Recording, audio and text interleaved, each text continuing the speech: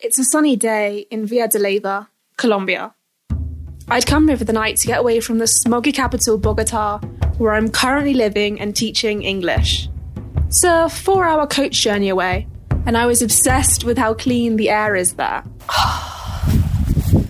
The air, man. How many times am I going to repeat how much I like the air? Villa de Leyva is this picturesque colonial village in the mountains. Most of the town's streets are pedestrianised, the highway is nowhere close by, and there's no big industry here. So the air really is very clean. Is there a way I can store up all this oxygen and just breathe way more than usual, so when I go back to the bog, I've got some reserves? So, wandering around the town, I tried to walk further and further away from the people and more into this green, luscious nature. At one point, I stumbled across a brook and I turned and simply followed it. I've stumbled upon a babbling brook because I walked off a main road just a minute away and I feel like I'm in the countryside. Does this mean I'm a huge city girl? Probably. But it's just so beautiful and green. Bogota, where I live, has some of the highest pollution rates in the world. So I was just a bit overcome by all the oxygen that was filling up my lungs. All I really was doing was walking as far out of town as possible. Not on any paths. I was in this ankle-deep grass, just following my nose towards the most amount of green possible. Which, perhaps, is not the smartest thing to be doing in Colombia. I'm not sure how much you know about Colombia's reputation. It's gotten quite a lot of negative press for being somewhat unsafe. Bienvenue tous. Welcome to this reporter's special, an edition dedicated to our colleague captured and held by the FARC rebels in Colombia for 33 days. That was a 2012 report. Since then, kidnappings have drastically declined, as the armed guerrillas have disbanded. But everyday crimes such as muggings are still astronomically high, which is why it was probably not the smartest decision for me to have wandered into the wilderness, outside Villa de Leyva, totally alone. Of course, this didn't really hit me until it was much, much too late. And there are some men behind me, which is not an amazing sign. Hopefully I'm just being a paranoid Bogotano about it. Behind me were 3 guys. I'd say mid-20s, laughing at a joke one of them had just told, all quite decently built, with a big dog attached to a lead. Now, for the record, I love dogs. I'm a big dog lover. But I really was in the middle of nowhere by myself, standing out quite clearly as a tourist. And I just thought, I've given myself perhaps the worst deck of cards if this is to go south. I'm not sure if I sound panicked in this recording or not. I was trying very hard to not assume the worst and play it cool. Just being in the middle of nature is lovely. But I do have no clear path of where I'm going, and the men are behind me, so I should probably turn around. I thought about doing a wide loop to head back to the town. That way I could avoid the men and still go back to relative safety. But I hit a snag. And we're at a private property sign. I'm going to turn back. Yeah, I'd reached a dead end, so the only way I had to go was backwards. I turned, I faced the 3 men and their dog, and nothing. The men wanted absolutely nothing from me. I didn't even get a catcall or a jeer.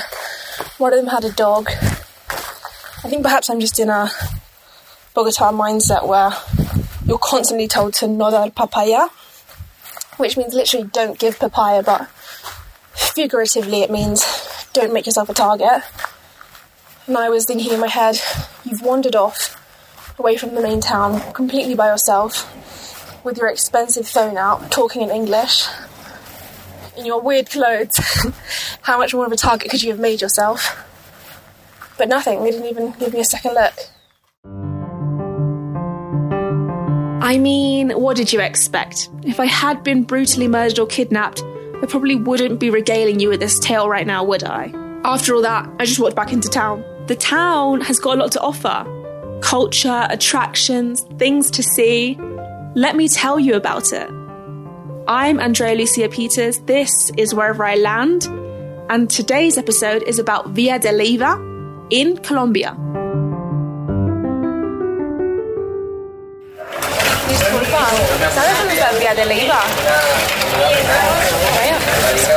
So people don't often talk about how disorientating living in a foreign country can be.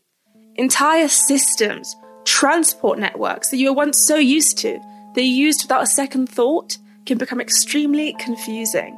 Villa de Leyva. Villa de Leyva. ¿Con qué flota allá? No sé. The coach terminal in Bogota is huge. It's got about 5 terminals. And even though I think I speak pretty good Spanish, I didn't understand how everything was organised. So I was literally just walking up to every member of staff, every man or woman that I could see dressed in their fluorescent orange uniform, and I was asking all of them how to get to my destination. Trying, hoping and praying that I would understand at least one of them. ¿Sabes dónde se puede coger un bus para Villa de Leyva? Para Villa de Leyva. Módulo 3. Gracias.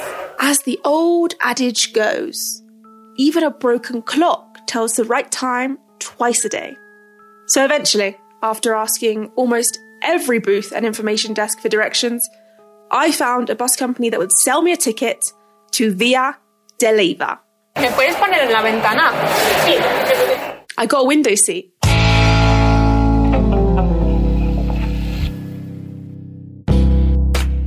The route I'm on, Bogota to Villa de Leyva, is described by Lonely Planet as one of the most popular weekend trips for people coming from the capital. And it's really not difficult to see why. Where Bogota is fast and loud and fun and smoggy, Villa de Leyva is slow, about 2 miles an hour slow, because you have to get everywhere here on foot, given the pedestrianised streets. Villa de Leyva is also very quiet. Aside from the Plaza Mayor, where traditional music bounces around, the streets that come off it, with their cobbled stones and small artisanal shops, are basically silent. Even the stray dogs seem super mellow, laying out on the stone streets and basking in the day's sun. There is also something to be said about the air quality here. Maybe it's all the vegetation that surrounds the town's outskirts, but more likely I think it has something to do with the altitude. See, Villa de Leyva is nestled in the Colombian Andes and sits at an elevation of 2,149 metres. That's pretty high. So suffice to say, between the backdrop, the whitewashed colonial stylings, the silence, and perhaps the lack of oxygen arriving to my brain, I was pretty overwhelmed. The mountains are just immense. There's like the terracotta little rooftops with all the, I don't know, higgledy-piggledy roofs when they're all orange, and then behind it is just the backdrop of the mountains, and it's just next level. They're just immense. I can't even begin to describe. They're just covered in green. It looks like a short green, probably because it's like so cold here. It's not going to be rainforesty. What I'm trying to say here is that people often have this perception of Colombia as being really tropical, that all the nature forms part of a hot, broad-leafed rainforest. But the country really has a massive cross-section of biodiversity. And up here in the Andes, the trees more closely resemble those that you'd find in England's Lake District than the Amazon rainforest. Walking along the little cobbled streets, there's all these cute little tiny flowers, and they're normally like pink, and I don't even know how to describe them. They're like little stars, and they open up and they tumble over the tops of the walls. The flowers were, for the flower buffs out there, bougainvilleas.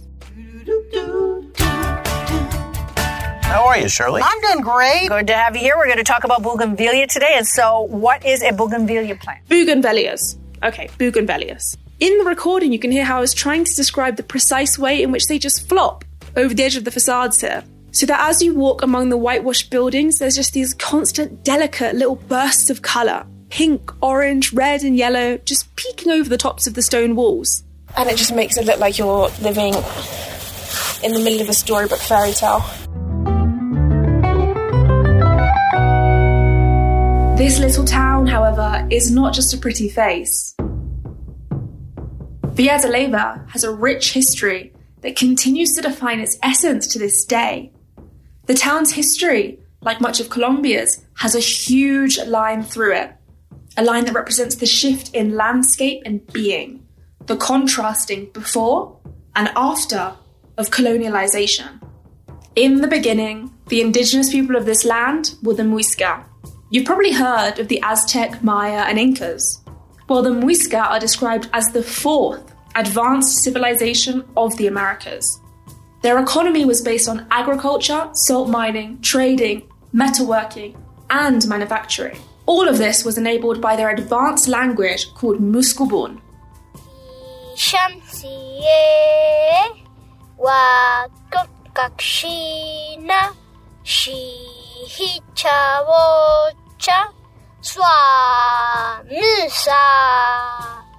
The Muisca are thought to have numbered anywhere from 500,000 to 3 million, inhabiting the entire Altiplano Cundiboyacense, also known as the Eastern Colombian Andes.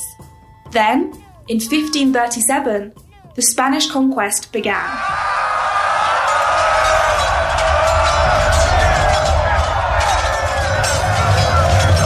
The indigenous people that once inhabited the land were decimated. Today, in the entirety of Colombia, the Muisca are thought to only number 15,000. Compare that to the 500,000 to 3 million from before. Then, in 1572, the newly declared first president of the new Kingdom of Granada, Andrés Díaz Benero de Leyva, established a town named after himself in this high-altitude valley of the Muisca. And Villa de Leyva, Leyva's Valley, came to be. Villa de Leyva was constructed in the style of the time, with a grand plaza, cobblestone streets, and Spanish colonial buildings. The architecture is marked by the contrast between the simple, solid construction demanded by the new environment and the Baroque ornamentation exported from Spain. The town was determined to be a location where officials could relax, hidden away in the green valley, enjoying the balmy average temperature of 18 degrees Celsius. Over time, men of importance seeking a quiet life drifted into Villa de Leyva. Ex-presidents, painters, writers, and retired army generals. Secluded from major trade routes up in the semi-deserted mountains, the town has undergone little development and its 16th century establishments remain largely preserved. Today, Villa de Leyva is a popular tourist destination for Colombians and Europeans seeking to experience its famed tranquility and beauty, to walk the streets that have remained unchanged for hundreds of years. Yet as I strolled through the town, I noticed more than just a change in architecture that the Spanish had brought with them. The Muisca had followed a complex pagan-like religious system, complete with the sun goddess Sue and the moon goddess Chia. To the Spanish, this was inevitably perceived as heresy. And we all know how the Spanish feel about heretics. Nobody expects the Spanish Inquisition! So, the colonizers established one final element in their conquest of Villa de Leyva: Catholicism.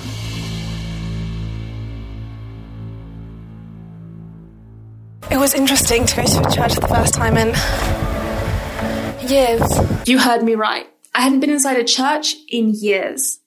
I grew up Catholic, not culturally Christian like all my Protestant friends, whose parents were super liberal and chill. I grew up Latino Catholic, which meant I went to church almost every Sunday and did the whole confession, communion, confirmation thing. Sometimes when I was little and would trip up or bump my knee, my mum would ask me what I was doing wrong for God to punish me. She was only half joking. Then I turned 16, and with a little independence and like many, many teenagers, I turned completely away from organised religion.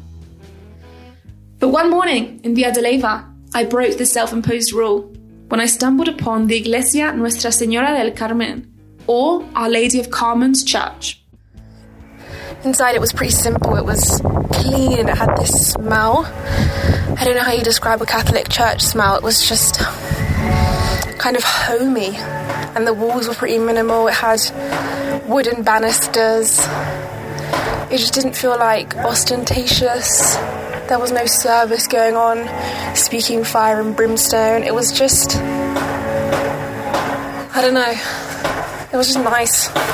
It really was just nice and clean and quiet. It felt peaceful.